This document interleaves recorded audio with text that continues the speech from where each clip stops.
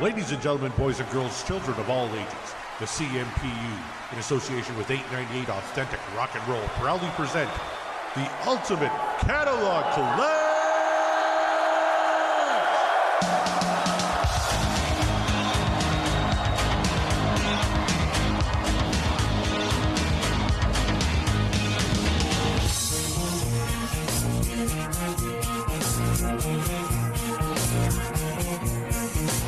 Now the story of a wealthy family that lost everything, and the one son who had no choice but to keep them all together. It's the Ultimate Catalog Clash.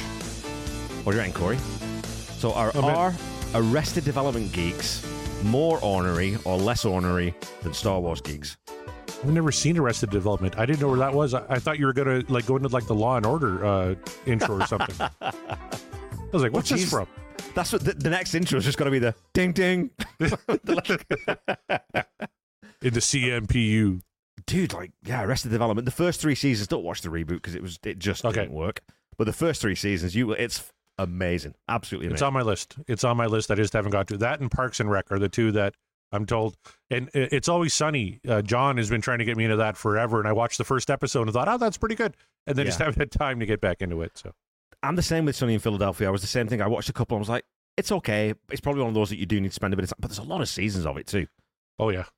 Unreal. Parks and Rec, though, man. Parks and Rec is top 5 American sitcoms that I've ever seen, at least. So I'm a pretty big fan of The Office. So the fact that it came from the brain trust of The Office holds a lot of credence with me because I still quote The Office every single day, and my family does too. We rewatch it.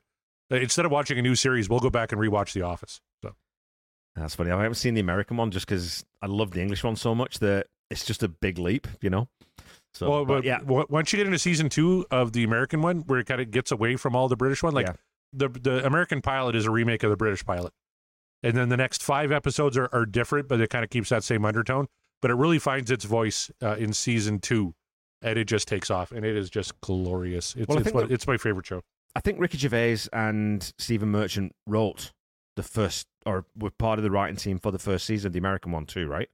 I'm fairly sure that's right. So that's probably where the tone switch comes, is when the American writers think, okay, well, we've got the sense of this now. We know what this is now. We're good now. You can just leave us. You can just go back to your mansions and sit, and we'll just send the millions to you.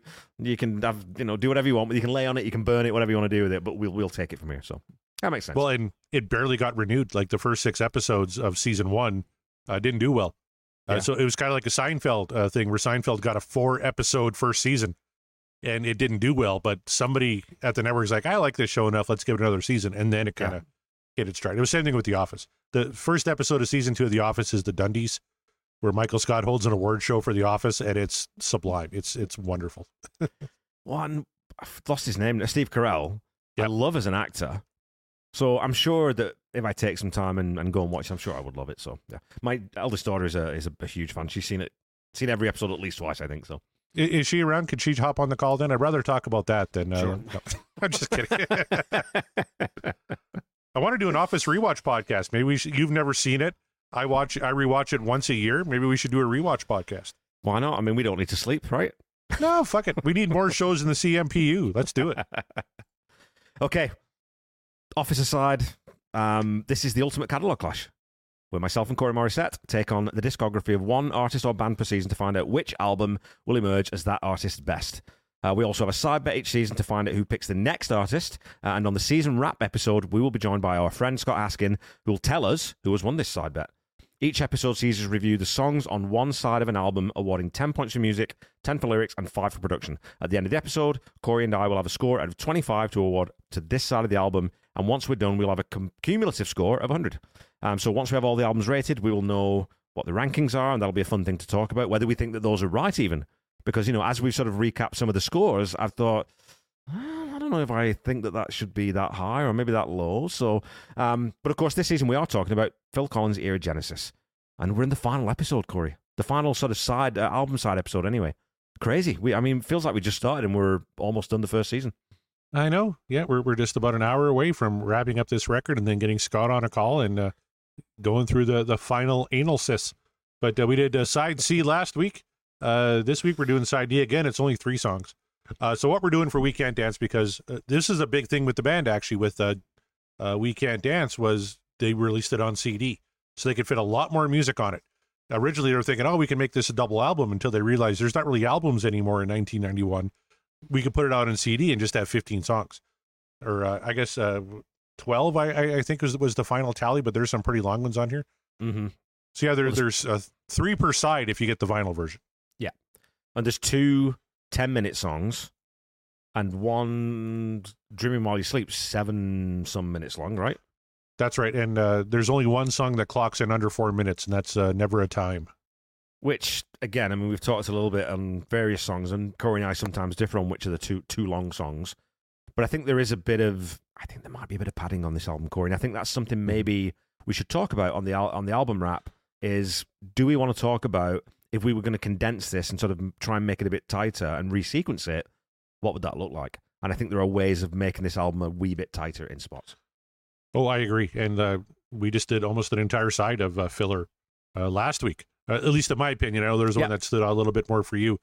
Go back and listen to that episode if you haven't yet to find out what it is. But we got 3 more we're going to talk about here tonight before we get into that. Let's start with side D, track number 10, Sound Check Twice, never officially played live. This is a Mike Rutherford track called Way of the World.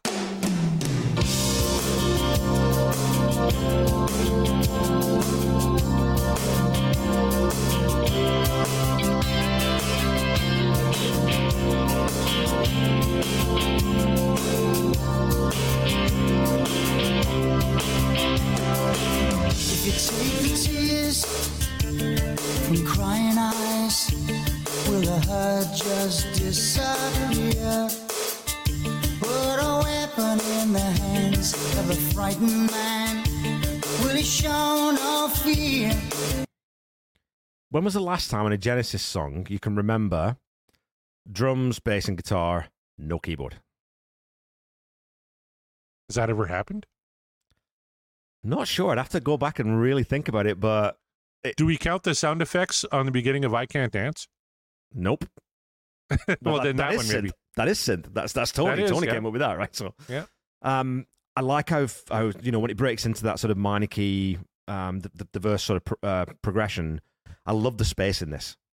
Like, there's so much space in this song that it makes Phil Collins' vocal really ring through. And again, like we talked last week about, which Hold On My Heart is an understated vocal. I think this is another one it's in that same ballpark where he's not belting, he's not really stretching for any of these notes, but his voice is really, really, really, really good.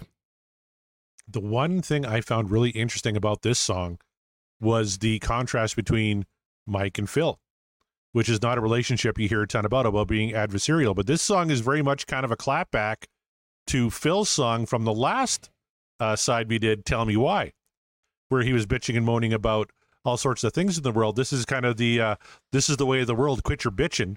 If you don't like it, do something about it type of song. So It was really kind of, and it actually, one of my notes I made was this the song that broke Genesis up? Because I found a quote from Phil where he said, quote, I was flying somewhere with manager Tony Smith, and I told him the way I was feeling. I think I'm leaving it now. I don't think I want to go to that group situation where I have to sing lyrics that I didn't write. So I think he felt this was maybe kind of a shot at him and his lyrics and Tell Me Why.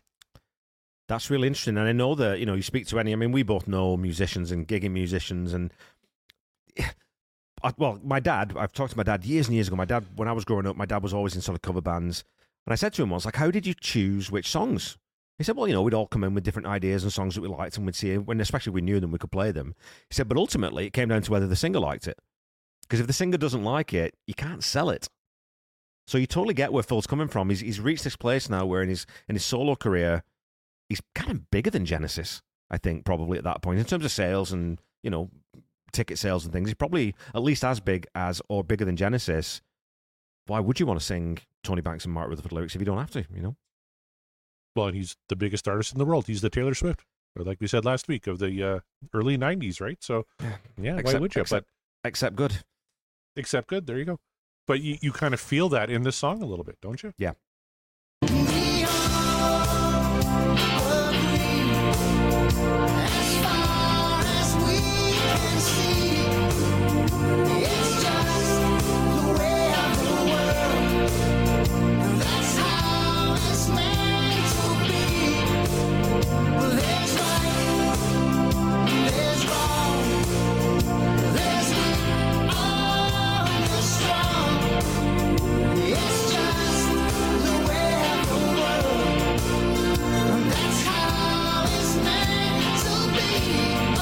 you're sitting there shaking your head, but even though Phil's not really selling it vocally, I like the melody. He's doing some kind of, we talked about his hits, his offbeat hits on the drums last week. He's kind of doing that here again too, which is really kind of nice. I like the pleasing melody underneath. I like the harmonies.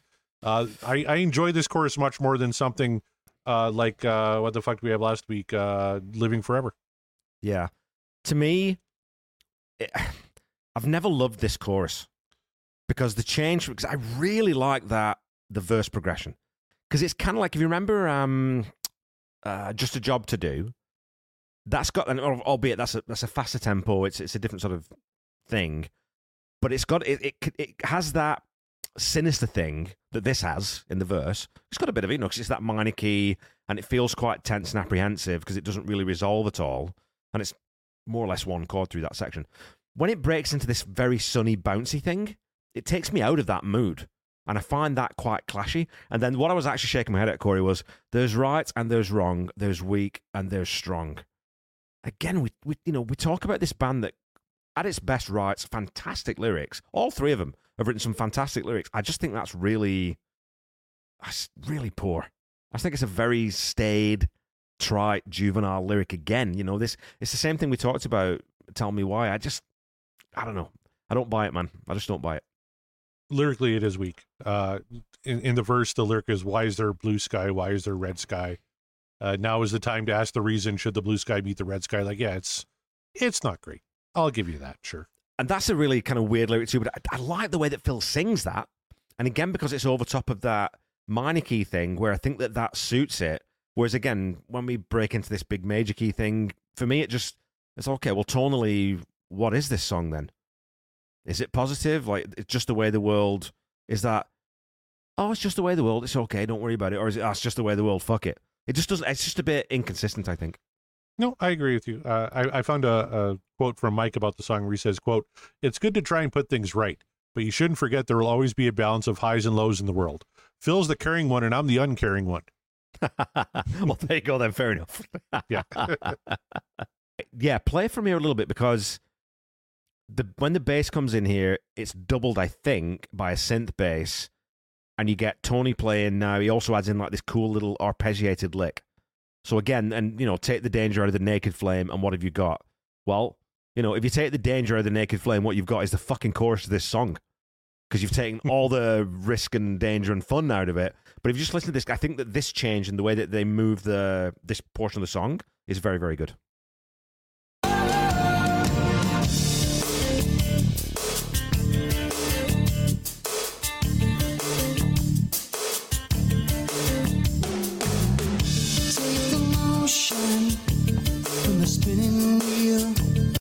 You see what I mean, though? Like that big bright chorus. This is great. I think this is fantastic. This verse bit, and then the chorus bit. It's just like, oh well, it's just sort of dropped off a cliff now, and I don't care about this. But it's just a bit wishy-washy. With that, I love that. It kind of reminds me of the tonal change in Tell Me Why, where the lyrics don't match the music. Right? It's kind of the same thing. These are really kind of sister songs. That's why when we vote to resequence the album, I'm kicking them both off. But.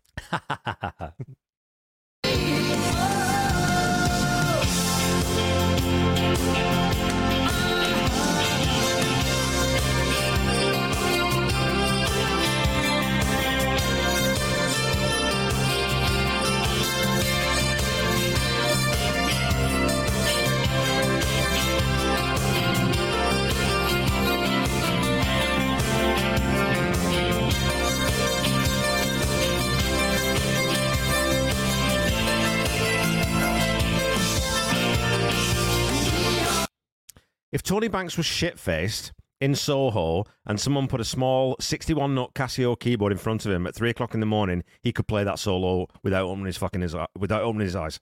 It's lame. It's so paint by numbers, boring. He's done things like that, better than that, so many times in the catalogue that I just think that solo is so weak and completely unnecessary. Let Mike have a lead there if you're going to do something there.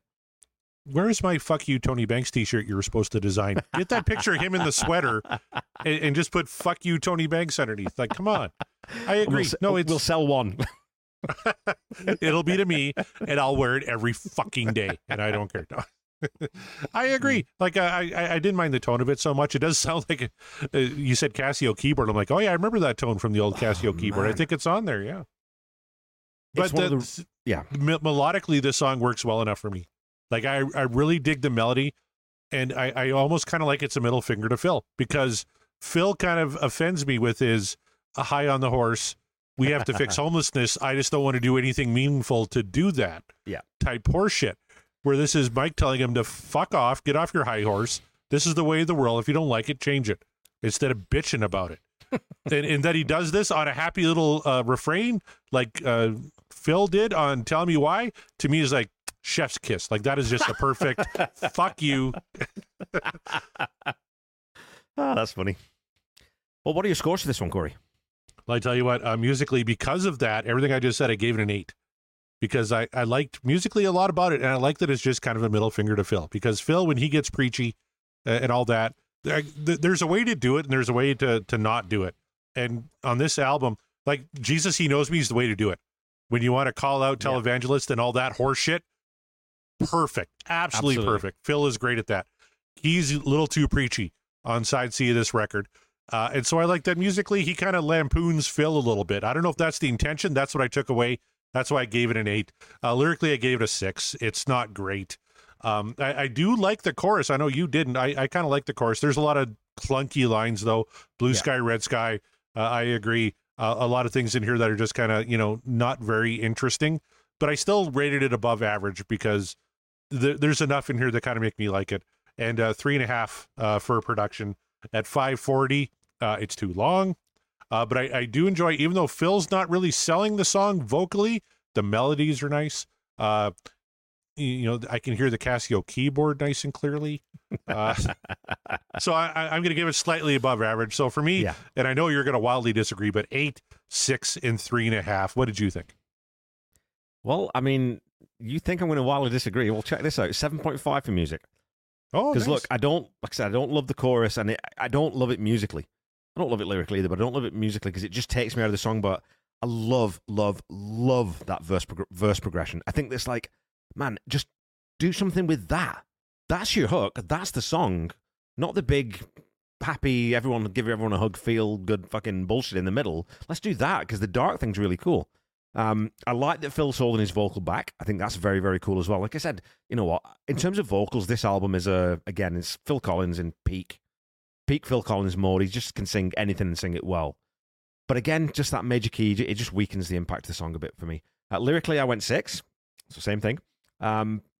It's better than Tell Me Why, but it's still a bit maudlin, preachy, big meshes that doesn't quite land for me, right? There is that one line, though, that I just kind of highlighted, actually as a sort of a case in point, that take the danger out of a naked flame, and I talked about this. What have you got? If you take the anger out of a broken heart, you feel no pain. That's a great fucking line. So you can write really good lyrics. Why not make a bit more of an effort, Michael? You spend a bit more time writing your bloody words down. Production, I went 3.5.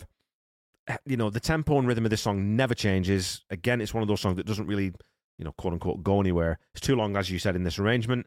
The chorus section, actually, I think could have made a decent bridge. If you do that for about 30 seconds to just change that minor key and then write a minor key chorus, I think it would have probably been pretty good. So I think it's one really strong idea and one very average idea. And for me, they just don't come together and they don't work. So 7.5, 6, and 3.5 for me, Corey. All right, Kevin, let's see what you think about this one. This is never played live by Genesis. This is called Since I Lost You.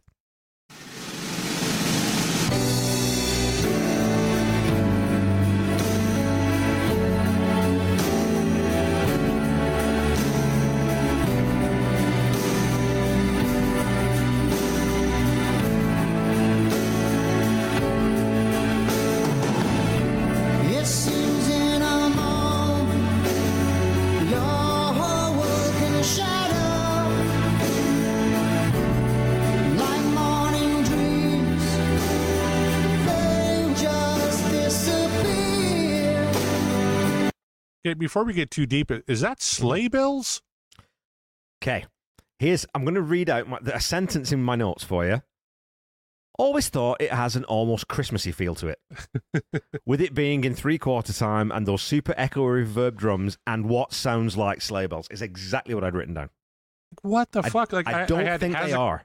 It has a Christmas tone to it. Sleigh bells? Question mark was my note. So it sounds like sleigh bells though, and this is so weird because it's a song about the death of Eric Clapton's son Connor, and shortly after Connor passed away, Tony and Mike played Phil the song, and he just kind of wrote some lyrics on the spot, and this is pretty much what came out was what he was feeling about his friend losing his son. So for a parent like both Kevin and I are, it's absolutely horrific to even think about losing a child. So lyrically, this song really kind of is a smack upside the head. Yeah, and it's that difficult thing when you're dealing with sort of because we always try and be as objective as we can. Obviously, subjectivity is always going to come into it. But with you, 2 episodes ago with Dreaming While You Sleep, you said that you just can't disconnect that, what your lived experience from the lyrics of that song. And it's the same thing with this one. Like you said, as a parent, there's no way that if you know what this song's about, there's no way you can't not connect with this. Mm-hmm. Because you know exactly what that would feel like. And the lyrics are going to rip your fucking heart out of your chest, Yep. But get rid of the sleigh bells or whatever the fuck that is, because it sounds like sleigh bells. I was listening to it again because when I wrote that down, I'm like, that can't. It's not sleigh bells. So I go back. It can't be. Yeah. I think what it is because the cymbals are I think what they've basically done is taken all the bass, all the bottom end off the cymbal, and I think what he's doing is he's riding the crash. And I think they're taking all the treble off that. So I think and they're putting it through like a delay or a phase or something that makes it sound, it actually, when you listen to it really closely, it doesn't sound like a sleigh bell. It just does if you're not paying attention. And once that's in there, it sticks in your fucking brain and won't go away. And it's like, oh yeah, no, wait, no, it can't be a sleigh bell. But I had exactly the same thing. It does sound Christmassy. Wait, are you saying I don't pay attention? You son of a bitch. I'm saying none of us really do. Because I wasn't, so yeah. I kind of tuned out when you were talking there, to be honest with you. But what were we saying? What song were we on? Yeah. I want to go back to Phil. He says, and I quote, at the mixing stage of We Can't Dance, I go sit with Eric on a sofa, explain what I've done, and I play him Since I Lost You. We both start crying. Thank you, man, he says. That's lovely. Then he says that he's written a song as well, and he wants my opinion. Eric then plays me Tears in Heaven. It's a beautiful song. In his grief, Eric has pulled together something extraordinary. Okay, look. We're putting those 2 songs side by side. Let's not talk about the Genesis song because Tears from Heaven is one of the most just emotionally devastating songs anyone's ever written. And I'm not a huge Eric Clapton fan, more so in recent years because it turns out that he's a bit of a dick. Yeah. But that song is just it's hard to get through. As a parent, that is very, very difficult to get through. 100%. And in some instances, you got to separate the art from the artist. Like if Kid Rock wrote Tears in Heaven, I'd be like, that's a brilliant song by Kid Rock. Who would have thunk?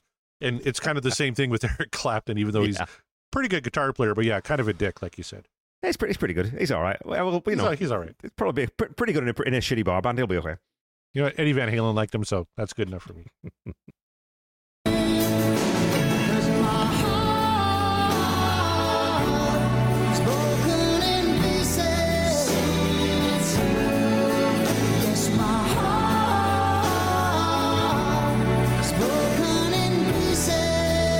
I really like the doo-wop quality of the song. Yeah. But there's something bland in Phil's vocal. Like for such an emotional song, with such an emotional themes and lyrics and stuff, he's not really belting this out like he did say, I Wish It Would Rain Down from But Seriously.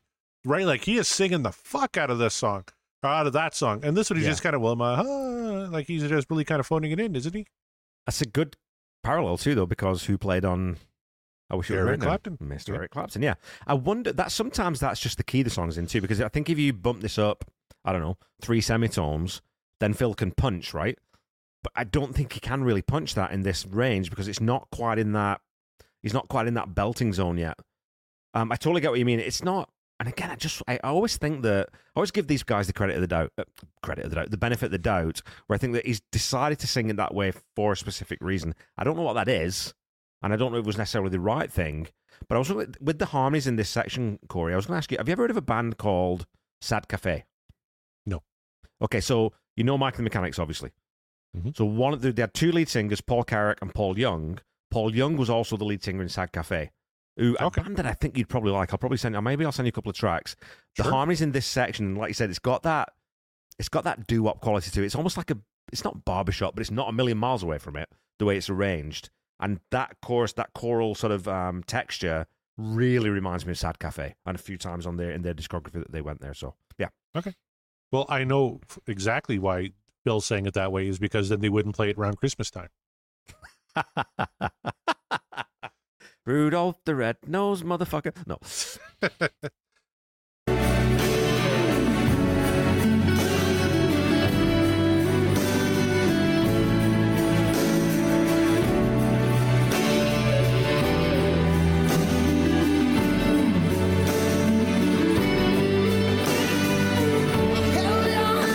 I tell you what, it sounded so much like the Eric Clapton solo from I Wish It Would Rain Down. Tone and everything, right?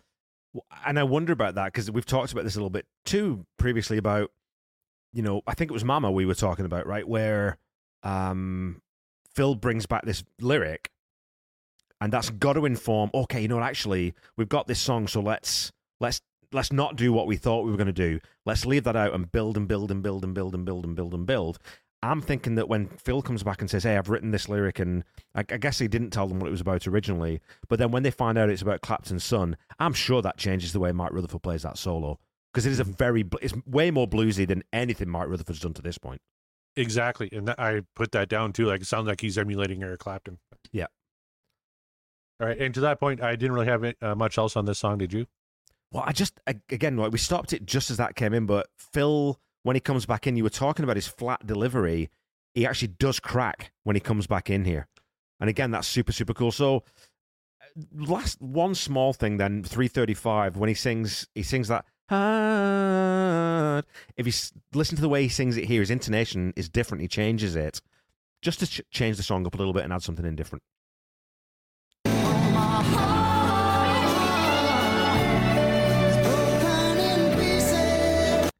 So he's and he emphasizes each note, where before it was, I don't know, if it's a musical term, we say glissando, where it all sort of blends together. Here he really punches it.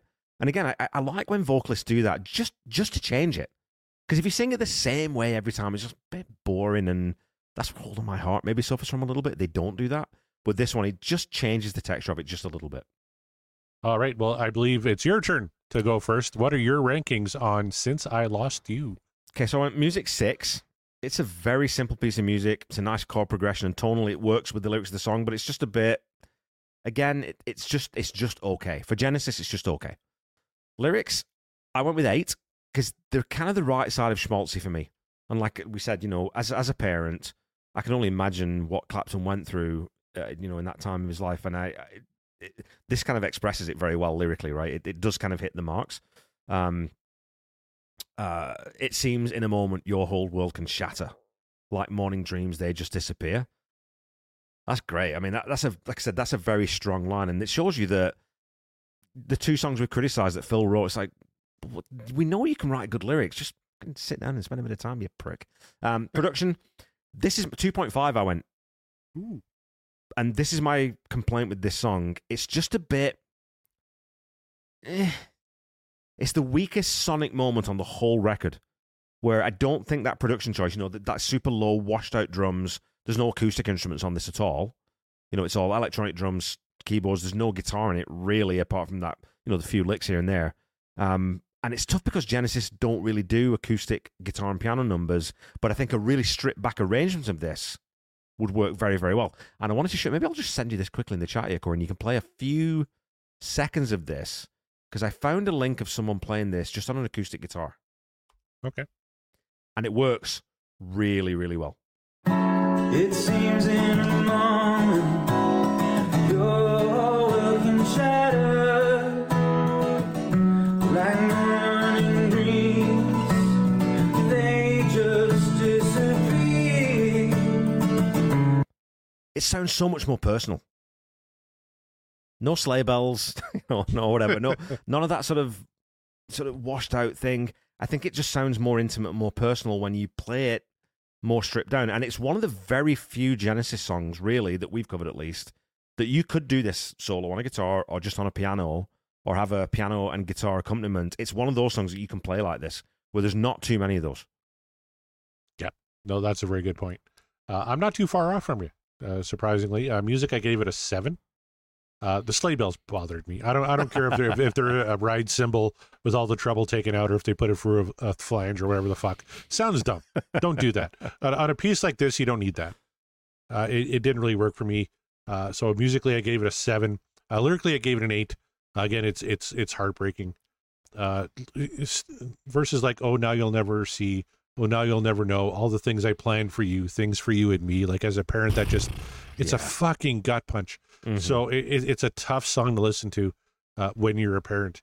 But the chorus didn't really land for me because my heart is broken in pieces. Like, I don't know, it could have been better in the chorus. So I only gave it an 8 for lyrics. Yeah. And production, I gave it a 3.5. I wasn't as bothered as you were on the production of this one, but I totally get it.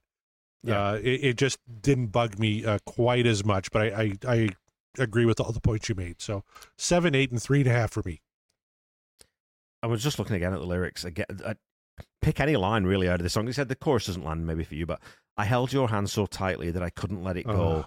Now how can life ever be the same? Holy fucking Shut Jesus. up. I'm gonna fucking log off the call and go hug my kids. That's what I'm gonna do, you prick. Well, as a parent, I don't know, Corey, if you've ever done this, but when my kids were little, not so much anymore because they're teenagers now and they might still be awake, but I used to love going into their rooms and just peeking on them when they were sleeping. And just because that stillness that children have when they sleep, it's just that thing, that parents, it just fills your heart with so much love that, again, these lyrics just absolutely tear it all down. And they're even tougher to read than to fucking listen to be honest. When you read them as a sort of as a piece, it's like, bloody hell. So Clapton must have been in bits when Phil Collins, sort of showed him what he'd done. So I know. All right, so that's Since I Lost You, never played by the band. We're going to get into a song that was played 117 times, though. I don't want to talk about this one. Let's just go right to our final album grade, shall we? Yeah, sure. I mean, I think because this one's, it's just like a bit of padding at the end of the album, right? Exactly. Oh, Kevin would shoot me if we didn't talk about Fading Lights.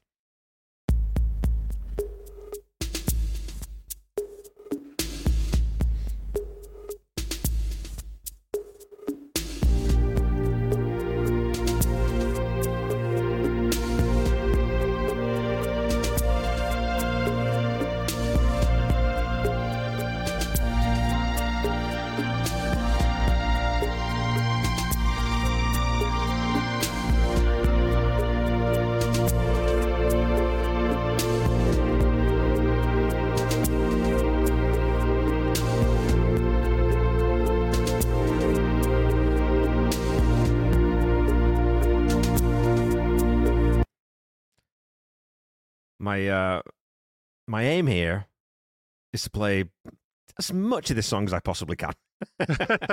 So I'm not going to be putting my hand up. No, I'm just kidding. I absolutely adore that warm synth pad that Tony chooses here. We've talked lots about, I don't know if that's necessarily the right tone, and the part's good or whatever, but everything about this song, I think tonally, Tony gets exactly right. And again, it's mainly suspended chords where he's stepping one note down on the right hand, or he's moving the root notes down on the left hand. So you get this very gradual, very sort of warm, easy, comfortable chord progression that you sort of know where it's going, but it feels good. It's got a very warm, very comfortable feel to me. It really does, and it really kind of fits the whole theme of the song, which kind of sums up kind of the end of Phil Collins' era Genesis. It's such a great closing song, not only for this record, but for Phil's time in the band.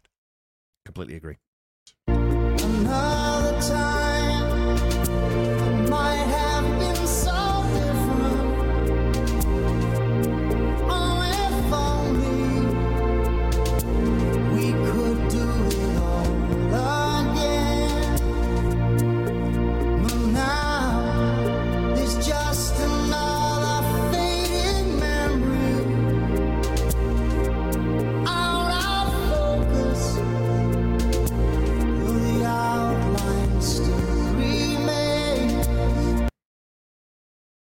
That's I think actually probably there's lots of favorite things about this song, but might be my favorite Genesis opening line. Another time it might have been so different, or if only we could do it all again. And again, we talked, the last song about being parents. Time moves too quickly, and your kids grow, and they end up being these weird, different little people who don't talk to you and just live in their rooms as hobbits and whatnot. And I wish I could go back and hold them again as babies. So there's that nostalgic look back, but now it's just another fading memory, out of focus, though the outline still remains. And that's that thing as we get older. We don't really, or certainly I don't, Corey, I don't know about you, but I don't remember. My memories aren't sort of video. The more sort of feelings, and it's a sketch. I know what it felt like, and I could fill it all in if you gave me enough information. But it's that idea that I think Tony Banks gets across brilliantly with those two lines. It's maybe some of his best writing lyrically that he's ever done. Yeah, I agree.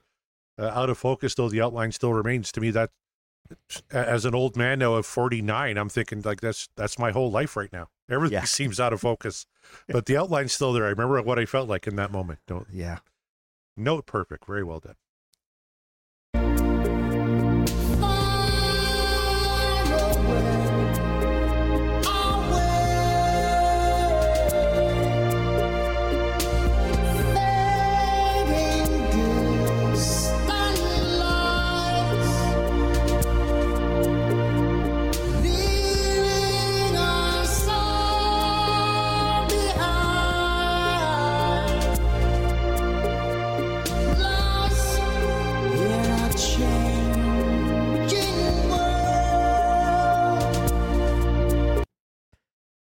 We've talked lots about Phil's vocal, and again, I mean, this is just a killer vocal. He's in that upper register, but he's not belting. It's not Mama. It's not, his big rock Phil Collins voice. It's that gorgeous sort of soprano that he can do.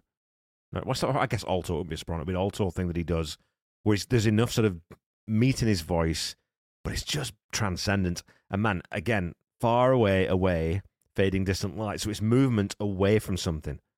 I think we take the piss out of Tony's lyrics quite rightly sometimes. But as you said, he gets everything right about this one, because you get that sense of movement away, passage of time or whatever it is, right? So, and you could tell Phil was really digging this one. And here's a quote from Phil about how he approached this record. He said, quote, "I approached this album with a little bit of trepidation. I didn't know. I'd been out on the road with my band for 10 months playing my music, and I loved it. I really had a great time. I did, but seriously, solo albums are great fun to do. And I thought, a Genesis album? Well, we'll do it, but I wonder what it's going to be like, because I don't know. I genuinely didn't know. And after a couple of days, when you see the kind of material that's coming out from just the three of us being in the room, you think, yes, this is good fun. I am enjoying it." And so it's almost, when I say at the end of it, it's great, I'm really proud of it, it's actually more surprised, that I'm surprised it actually turned out as good as it did. Yeah, and as you said, I mean, talk about a perfect coda to an era of a band. I mean, of course, they probably didn't know that this was the last record they were going to make. But I don't know. I don't think I've ever read anything where they said, yeah, this is definitely the last one. But Fading Lights, like you said, and we're going to talk about this a little bit in the middle sections of this song, there are looks back to the Genesis catalog in this song. Mm-hmm. Sonically and whatever. But lyrically, yeah, it's this retrospective. So as the last track on the last album of Genesis proper, as most people consider it, holy shit, what a way to go. Like the story that we wish was never ending. We know sometime we must reach the final page. So I wonder when this song was written in the process, and I think I used to know, but I can't remember now, because there is a documentary on We Can't Dance that I deliberately didn't watch before we started the season, because I wanted to come in and really focus in on the music rather than sort of the stories behind it. But when he says, like the story we wish was never ending, we know sometime we must reach the final page, that's again about impermanence, and sort of the transient nature of life. And that carries over from the last song we just heard, but this time it's a bit more wistful and it's not necessarily unhappy. So I wonder whether the lyrics for this were written after Tony had heard some of these other songs, because there's a couple of times where in this song he kind of stitches together ideas from different songs on this album. I'd be curious to know where it was in the development of the album. I don't know if that documentary is going to tell us much, because they've talked quite a bit about how whenever somebody from the documentary crew would walk into a room, they would just shut down. Yeah. And just didn't know how to act. And, I don't know if that's a really true representation of the band, as opposed to something like Come Rain or Shine, which is a wonderful documentary about the band now, or in 2007 anyway, getting ready for their reunion tour. It's a lot of fun. To this point, especially on the two sides, the last 2 weeks, the songs we've talked about, we've had some fairly, I would use the adjective ponderous ballads, and so far this song is we're 3 minutes and a bit in, or 3.5 minutes in. You think, oh man, we're getting another, is this fucking Snowbound? What are we getting here? What's going on? Well, we get a bit of a left turn here.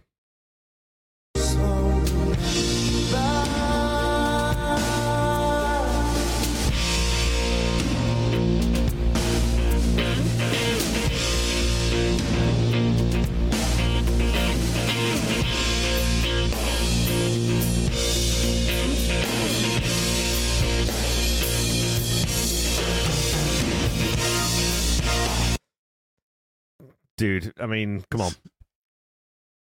If you're a Genesis fan, we were online lots, and there's a lot of people there are people who listen to our show or in the periphery of it who are hardcore Genesis fans who just dismiss them after, I don't know, probably about Duke.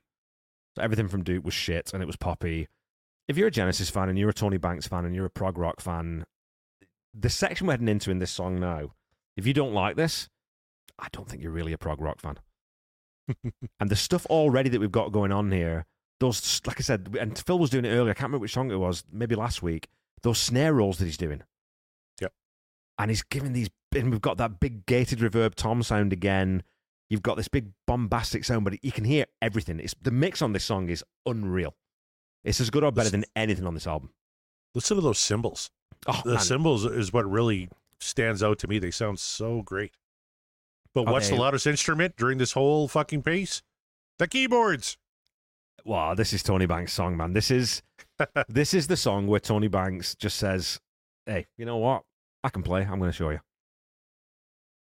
Should we keep her going from here?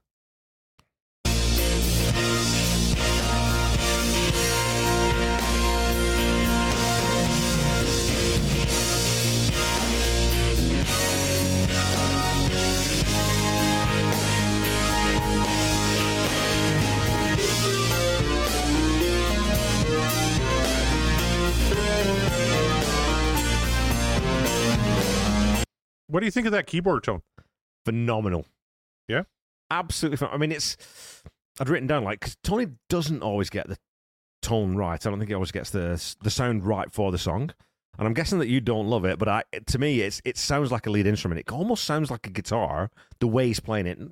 Totally it doesn't, but the notes that he's playing and the way he's playing them, it sounds like a guitarist playing those notes. And it's got this phase flange thing on there. Yeah, and it's mixed right up where it needs to be. Like you said, I think was something, one of the keyboard parts on a song this week or last week, we said, can't hear it.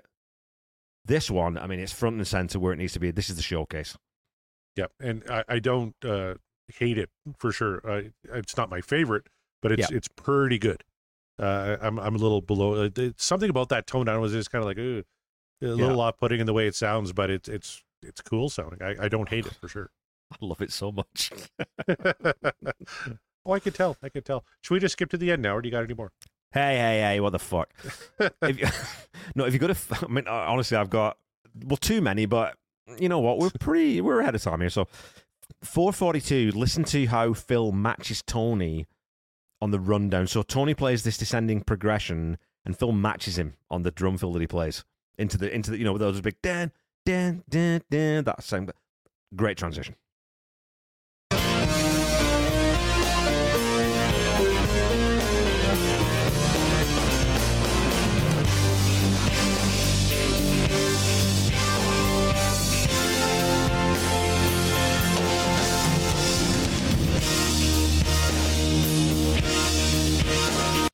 I almost accidentally heard a guitar.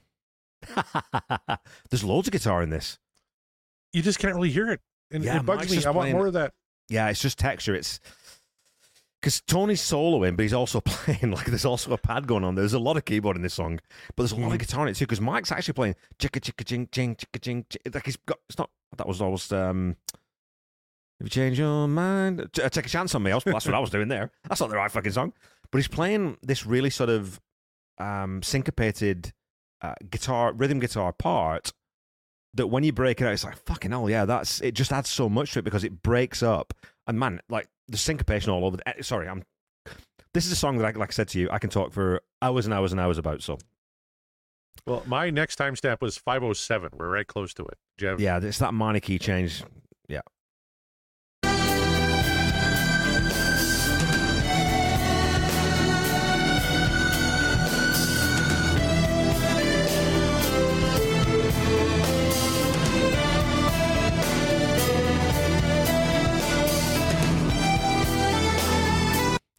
You're a fan of a hat lift, aren't you, Corey?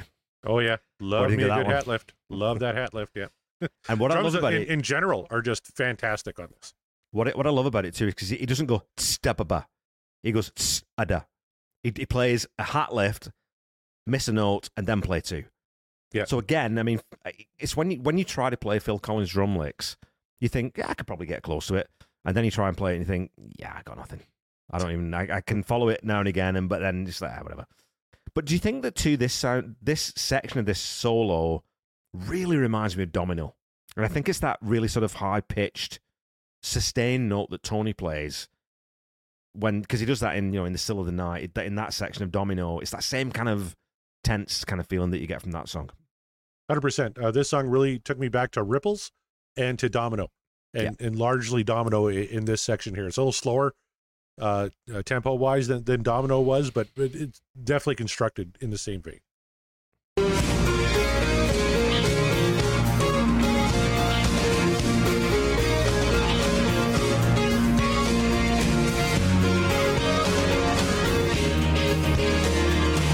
Okay, now I get to break up my Mike Rutherford impression, because this is what he said. He said, it kind of sounds like, the boat going up the Nile, slow-moving ship in the water, that kind of thing, up the Nile. Because they originally called this Nile. Yeah. Because it had kind of that Egyptian kind of feel to it. So for sure. And what I love about that, though, is that it's two... Well, I don't know if he isn't playing two different keyboard parts, because I've seen him play it live, but it's two pads. So he's got that tone that he has, we were talking about the initial lead tone that you weren't mad keen on, but you didn't hate. But then there's this other saw wave that he's got underneath it to make it grittier. Mm-hmm. So again, it's just all these little attention to detail pieces that, the top of the tree kind of proggy guys do just to make things interesting. Because you could play either one of those tones and that part would be fine. When you combine them in this section, in this little breakdown here, it works so well.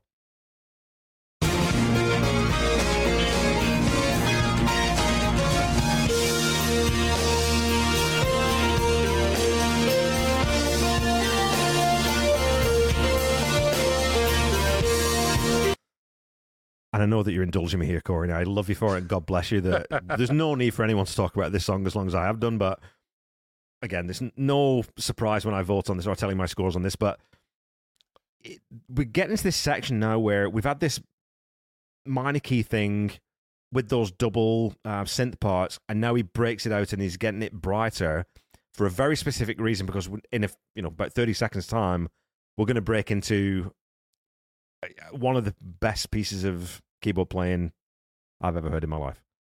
But if you go to 6:33, and because I know that you're a drummer, and I know that you love cymbals, I know that you love Phil Collins cymbals, listen to the ride bell work that he does.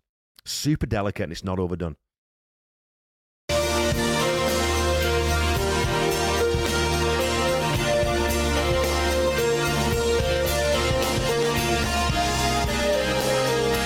I love that bump, bump, bump, bump. Again, I mean, even on a song like this, or a song like, I don't know, Follow You, Follow Me, or whatever, take any song you want out of the Genesis catalogue, Phil Collins is like Ringo. He plays exactly what the song needs. No more, no less, and plays it fucking perfectly.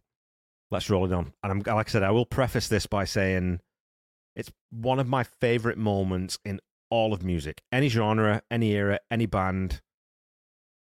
This is orgasmic to me.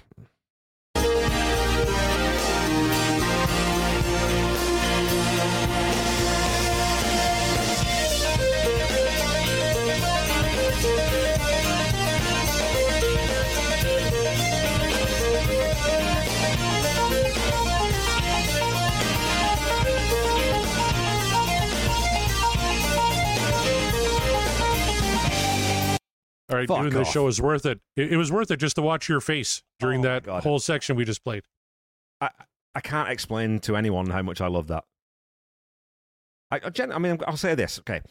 As a young, sort of aspiring musician, as I was when I was a teenager, and never made anything of it because I wasn't good enough, and as a keyboard player, this is kind of the thing that just made me horny for music and keyboards and trying to play this.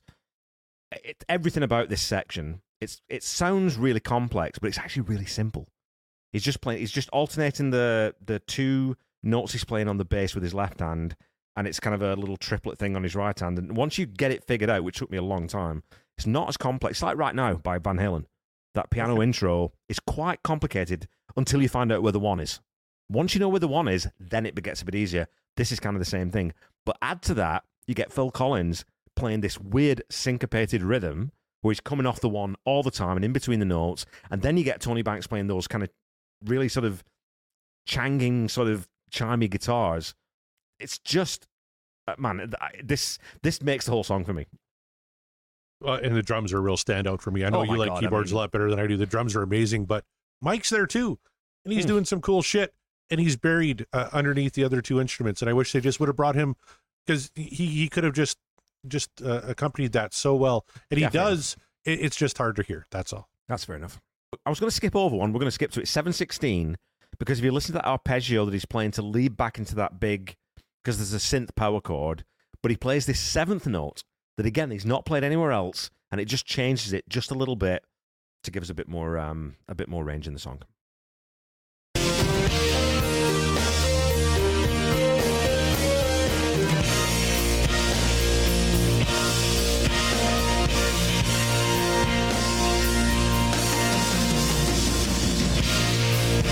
I hadn't even written that down, but listen, that fucking Phil from Phil Collins is totally off time.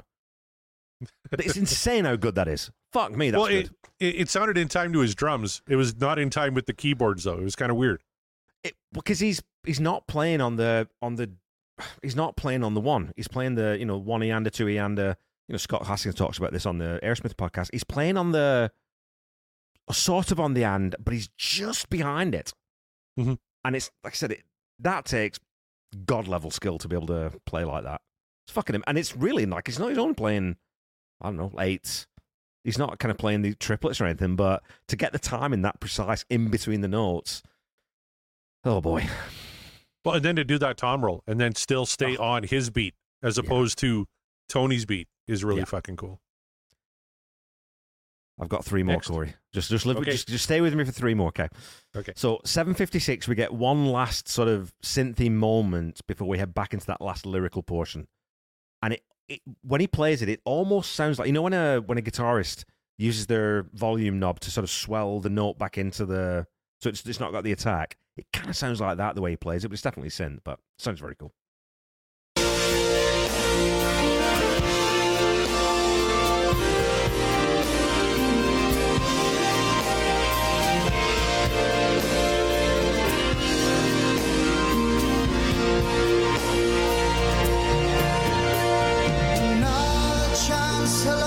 I almost thought the song was fading out when I first heard it, right? Like everything's kind of coming down, but then we go back into the next verse. It's really cool. And you know what's cool about that is you could crossfade that, right? You could have Phil still playing his drums and we'll play out for 30 seconds and then we'll get the drum machine and we'll just crossfade it. It doesn't do that. You've got Phil Collins. I can play those toms delicately enough that we can seamlessly transition back into this next section. That's really fucking good playing, man. Yep. All right, you got two more. What are they? Well, that was, but I mean, another chance, hello, another goodbye. Again, just so evocative, right? I mean, it's, I don't know, dude. I'm running out of words for this song. So let's go to 9:36 because then this is sort of the end of the song and the fade out. I don't know what it is with you Brits in the soap opera Days of Our Lives, but here's another song. Queen referenced These Are the Days of Our Lives. This song does that too. Days of life that seem so unimportant seems to matter and to count much later on. Yeah. Good line. All right, here's 9:36.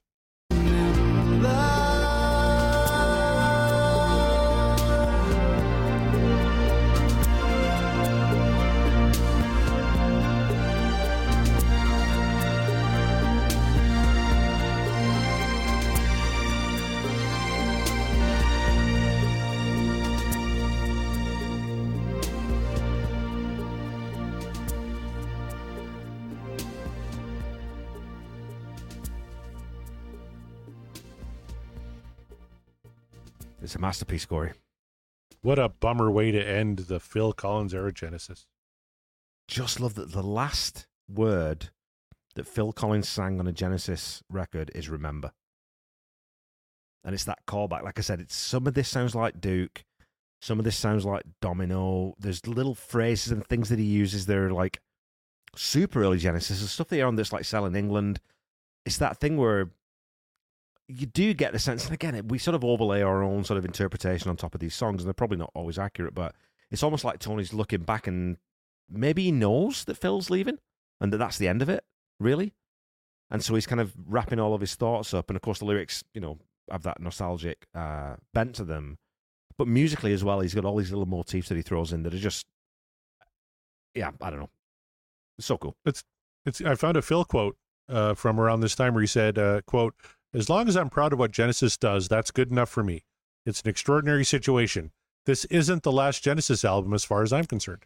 Yeah. So Phil thought they were going on until, Mike wrote his song, the big fuck you song, Way of the World. He's like, oh, fuck that. I don't want to hang around with that mumbling idiot anymore. I'm out.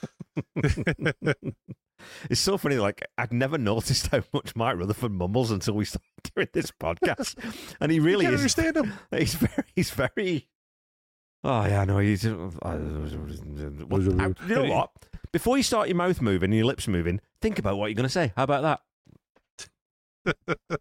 Yeah. Watch the Come Rain or Shine documentary, because you have to have the subtitles on, because he talks so fast. He talks so fast and so mumbly. It's hard to make him out. I love him though. God bless him. Oh, God, yeah. I mean, that's the thing, right? We sort of take the piss a little bit. It is with love, folks, because the reason we're doing this is because we love Genesis. It's been a bit more of a journey for Corey, I know for sure, because there's some songs that you definitely don't know as well as I do.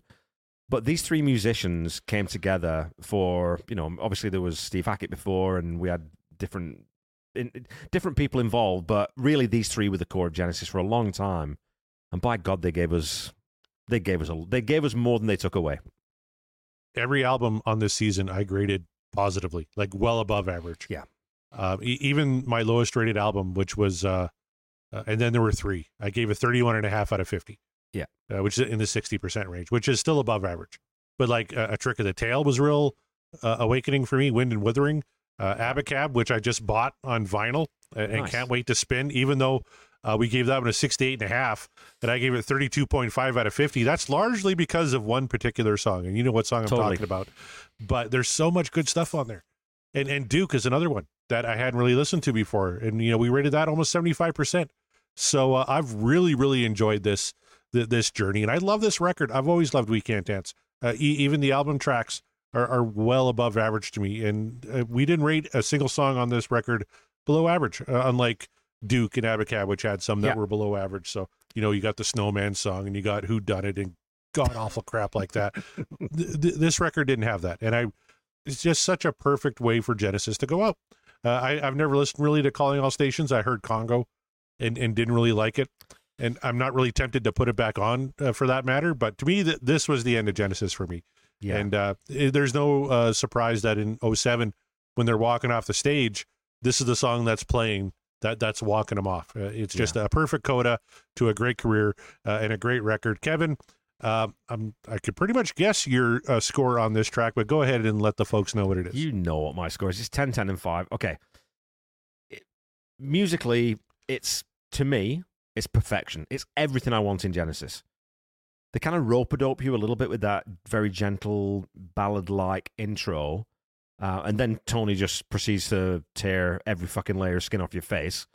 And I could and have listened to this song on loop, and I just never get bored with it. Lyrics, as you said, it might be Tony's strongest lyric. There's a couple of others I would sort of put in the same argument.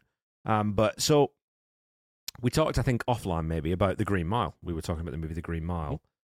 And this song sort of reminds me of the final scenes in The Green Mile where Paul Edgecombe's really, really old, but he's not unhappy, and he's kind of looking back on the life well lived. He's just a bit weary. And so this song has the nostalgia that it's expressed in that movie. And the line, still we carry on just pretending there'll always be one more day to go, which kind of throws back to Living Forever, and you get all these kind of tiebacks. so I think the line that you said, days of lives that seem so unimportant, they seem to matter and to count much later on. That's a fucking stunning piece of writing. It's that idea that we take things for granted and only later do we realize that they were more important than we thought they were. And Tony was only 41 when he wrote this. He wasn't 60. He wasn't an old man, but he had that ability to sort of look through that lens. So 10 on lyrics and 5 on production. I mean, again, we talked about there's nothing really wrong with Way the World. Since I Lost You, for me, the production on that isn't the absolute best. Everything else on this record is fantastic. You can hear everything. There's probably about, 12 different parts of this song, especially in the solo, but you can hear everything. None of it feels like glued together. It all feels organic, like it was meant to be played that way. And just overall, I think it's, I'll tell you this, Corey. This is this is my favorite Genesis song. And it's probably in my top 3 favorite songs of all time by anyone, which I know is going to be very surprising for you, but this song, I adore it on every level. As a keyboard player, to me, it was like, I just can't believe that this guy wrote this fucking piece of music. It's exceptional. So that's what I'm 10, 10, and 5. I will hear no argument against. Let's just move on to the album, the overall scores. I suppose I should let you give your scores. You know what? 9, for the 9, sake of our friendship, we should just wrap it up there. No. Honestly, I would love to, because I know that my guess is this is going to be, it's a bit longer than it needs to be, but musically, I gave it a 2. No. Musically, I gave it an 8.5. Very, very good. Yeah. Drums sound incredible. Keyboards sound incredible. There's that one tone at the beginning of that instrumental section that kind of like, ooh, that's kind of wonky. Right. That, just kind of took me out a little bit. And just bring the guitars up just a little bit more. Yeah. Genesis is a 3-piece. And I love that Phil is right in there and Tony's right in there and Tony's playing the hell out of it and so is Phil. Mike is too. You just can't hear it as well. Yeah. And there's some great guitars on this record. So I had to dock it a little bit for that. Lyrically, I gave it a 9. It's maybe my favorite Tony lyric, I think, of all time. This entire record, out of his entire song. Yeah. I can't even really pick out a clunker. Maybe just too many references to Days of Our Lives, which is not my favorite soap opera. I'm a Young and the Restless kind of guy. But a 9 for that. And 4 for production, just because it's a tad long. My one comment, and I told you before we even hit record, was it's a bit self-indulgent in the middle. But I mean, that's Genesis. It has to be, because that's Genesis. Yeah, I mean, so even though I'm not going to give it perfect, because it is a little long in the middle there, it's exactly what I would expect from this band and what I really dig about this band. So it didn't quite reach the heights for me. I still consider Domino their best long song, right. Just for me. But man, there is nothing wrong at all with Fading Lights. It's a beautiful, beautiful song. And I couldn't think of a perfect way for a band to go out. I'm so glad they kind of resisted the urge to record another record together, or even just do a one-off song here or there. Just let it go on this. It's a great way to go out, and really a pretty great record. When I think about side D of this album, I gave it an 8, 8, and 4. 8 for music, 8 for lyrics, 4 for production, to give me an even 20. Really, really damn good score. What were your thoughts on side D of We Can't Dance? I was exactly a half point less on every category. So 7.5, 7.5, 3.5 for 18.5. But my caveat, if I was just ranking, and this is something we haven't talked about, Corey, what we're doing here is we're sort of rating each song and then averaging that out. I think, that's what both of us are doing. But sometimes the whole is better than the sum of the parts, right? Yeah. And I think that I would rate this side of this album a 10 purely because Fading Lights is on it. Right. You could put fucking Snowbound and Whodunit on this side of this record. It still might be a 10 for me because Fading Lights would just make it all better. So, yeah, 18.5 is my overall rating for side 4 or side D. All right. So what does that give you for a grand total for We Can't Dance? I don't know. So my you don't know. Well, this isn't a surprise. I've written it down, but so side 1/2, side A and B is 21, and side C and side D is 18 on average. So what's that? 39. Yeah, 39, I guess. All right. So you're at 39. I'm at 37.5. Man, that's fucking lower than I thought it was going to be. Well, it gives us a 76.5 for Weekend That's Dance. all? Yeah. Oh, Yeah, wow. that's it. Wow. You know what? I guess there really is some filler on this album. You know, I think Side C especially maybe brought Yeah. it down because we were talking heading into Side C, we're at 80%. So we did drop a few percentage points Yeah. after Side C. So yeah, No Son of Mine, Jesus He Knows Me, Driving the Last Spike, fucking great songs. I Can't Dance. We disagreed on Dreaming While You Sleep, but you even said that like musically it was a good song. Never a Time, I think was a mid one for us. So Yep. the first two sides are pretty goddamn strong. But then Tell Me Why, Hold on My Heart, I Love Live Forever. You didn't Weigh the World Since I Lost You. Yeah, there's some stuff on here that, on average, I think the highs on this album are really high, and then the Mhm. lows are. There's that discrepancy between the peaks, right, and the troughs, right? So. Ironically, I'm a half point higher on Side C and D than I was on A and B. And I think largely because of Dreaming While Wow. You Sleep. Yeah. Wow. I was 19 and a half on A and B and 20 on C and D. Oh, wow, that's crazy, yeah. You know what, though, still 70-something? I mean... what is that, 76.5. It is the third highest rated record in the Genesis catalog. If we from top to bottom, the highest rated record, to the surprise of no one, Invisible Touch, 87.5%. Next up was Genesis, the self-titled record, 83.5. Then came Weekend Dance at 76.5, and then Duke at 74.5, Trick of the Tail at 73.5, Wind and Withering at 72, Abacab at 68.5, and then there were three, 65.5%. And it's funny because we're going to talk about this on the season wrap episode, but I think Duke is probably the best album out of all of those. Just as an album, as a piece, right? And that's what we're doing. The Ultimate Catalog Cast is talking about albums. And it's something maybe we'll tweak along the way, and we'll talk about maybe what we do, Corey, is we say, okay, this is how we've rated the songs, but how do I rate this side of this album overall? Because what we haven't done, we haven't talked about flow, really. We haven't talked about sequencing, about sort of how the songs mesh together. So maybe we'll start taking that into account. I don't know. We'll see how it develops. But you know what? We've wrapped up Genesis. Holy shit. That dinner, yeah. That means we got to call Scott Haskin, get him off the strip. He's probably naked right now on the Las Vegas Strip somewhere. Yeah, I mean, well, he's probably trying to have sex with whatever's being projected onto the, what's that thing called? Not the eyeball. The sphere? The sphere, that's the thing. That's right. Why did I say the eyeball?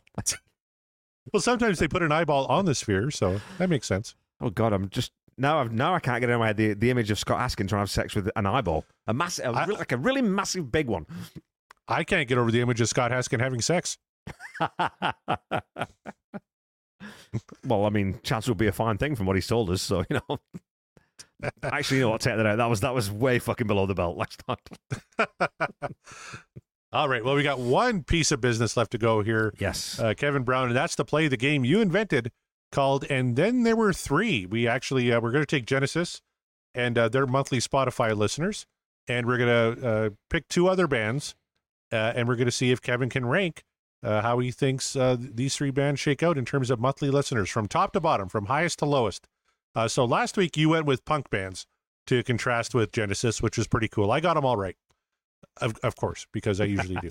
I went a little different. I actually picked two bands I'm seriously considering picking for season 2, if in fact I win the Ultimate Catalog Clash season 1. So your three bands for tonight are, of course, Genesis, then Huey Lewis and the News, and The Cars.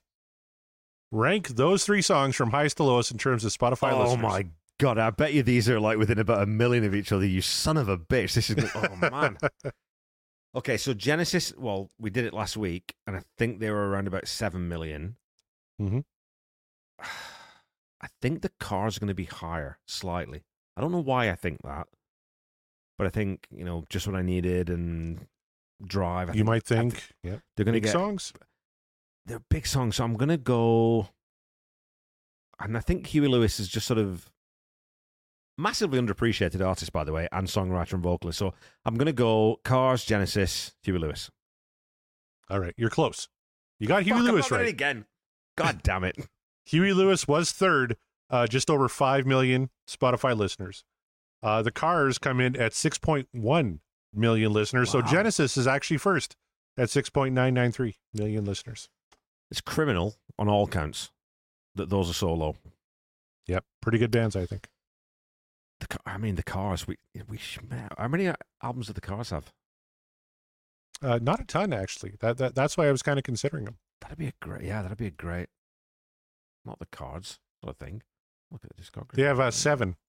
Oh yeah, we could totally do the Cars. Yep. And also, that includes their 7. Sorry. And then they have an album in 2011, Move Like This. So that was the one they did after Benjamin Orr died. They didn't do another one. But I haven't heard anything from that record. No, me neither. So I thought that'd be kind of a cool one to do. Oh, fuck, man. Candy O and the Cars are, Jesus Christ, they're good records. Oh, Heartbeat City is a classic, 4 times platinum record. Yeah. And the other thing about the Cars is their album covers were always fucking amazing. Oh yeah. Even their greatest hits. Yeah. Which came out in '85. It's one of my favorite greatest hits of all time because like every song's a banger on it, and because it had little elements from all the other covers on it. Yeah. I was thinking about this today because I was listening to ABBA Gold. Like, best greatest hits package. Like, Queen's up there for sure because that's just an insane greatest hits. Mm-hmm. Petty's greatest hits is fantastic. The Cars' greatest hits, man, it's up there. Who's the other band I was listening to too? Dream Police. Who sang Dream Police? Cheap Trick. Cheap Trick. Their greatest hits, that's a banger. Oh, it's pretty fucking good. But here's the 85 greatest hits for the Cars had Just What I Needed, Since You're Gone, You Might Think, Good Times Roll, Touch and Go, Drive. And then side B was Tonight She Comes, My Best Friend's Girl, Heartbeat City, Let's Go, I'm Not the One, Magic, and Shake It Up. Wow. Holy shit. Yeah, there's no fat on that fucker, is there? Not at all, no. Wow. Cool. Yeah, I've written down, I've got about 5 that I've kind of narrowed it down. So what I'm going to narrow, well, if I win, I'm not going to fucking win, but if I did win, well, when I win, I'm going to give you 3. I'm going to let you choose of the 3 because I think that's the best way to do it. 1, 22, 23. I have 23 possibles. I've got a short list, but my short list is down to 5, like the immediate ones that I think that these are the ones we've got to do. So yeah. Oh God, I have no idea. I was going to give you kind of the same thing, like pick a number, but fuck, that'd be a good idea. Yeah, that'd be a good idea. Yeah, we could do envelopes. So many good ones. We could do envelopes. We could actually write them down and put them in envelopes and reveal. That'd be kind of a neat thing to do. Yeah, yeah, I like that.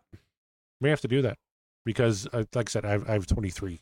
There's so many great artists we can do on the Ultimate Catalog Clash, and a lot of them, are multiples. Like I'm thinking, okay, if we ever do Metallica, we got to split that into 3. We have 80s, 90s, and 2000s Metallica. Okay. If we ever did the Beatles, you can do the first 6 records and the last 6 records. If you do AC/DC, you got Bon Scott and Brian Johnson. Whoa. What do you mean the first 6 and the last 6 records? They didn't. If we're doing the Beatles, I'm going to be an absolute dick about this. We are doing the canon releases, which are the UK releases. Okay, then how many are there? I think it's either 8 or 9. Oh. I think. There's got to be more. Not that many. No, it's not. No. Oh, 13. Fucking hell, really? So there's only one different. Oh, right. Well, fair enough. Well, Past Masters is a compilation, so that doesn't count. You know what it is? You know what it is? I never count Yellow Submarine. I always think of that as a soundtrack album, but it is an album. But anyway, yeah. Yep. Okay, well, that's Genesis. Phil Collins' Year Genesis is done, Corey. Season 1 of the Ultimate Catalog Clash is almost in the books. We've got one more episode to go where we are joined by Scott Askin, and we'll talk about what we thought about the discography, the highs and lows. Maybe we'll pick sort of a best of. We'll maybe make a greatest hits compilation. But for now, thanks for listening, folks. Join us again next week when we look at, well, Scott Askin on Zoom. That's what we'll be looking at. Come check us out on social media at Ultimate Catalog Clash on Facebook and You Catalog Clash on Twitter. Check out my other shows, The Tom Petty Project and Seaside Pod Review. If you want to find me on Twitter, you can find me at KevBrownCanada. Corey, where can everyone find you, and what have you got going on? You can catch me on my other shows and the podcast Will Rock and Backtracks Aerosmith Revisited. And if you want to yell at me online, please don't. But if you want to tell me something nice, it's at CD Morset on Twitter. Don't give my friend Corey any shit, or I'll fucking hunt you down and kill all... No, I was going to say something awful then, but I'm not going to do that. Just leave Corey alone, come and shout at me. Or you know what? Even go shout at Mark the Bat on Twitter. Mark Kamara loves people shouting at him, and he will shout back. So you go shout at Mark. So You know, until next week, when we're going to have just an absolute howl of a time, be nice to each other. Chill out and listen to some Genesis.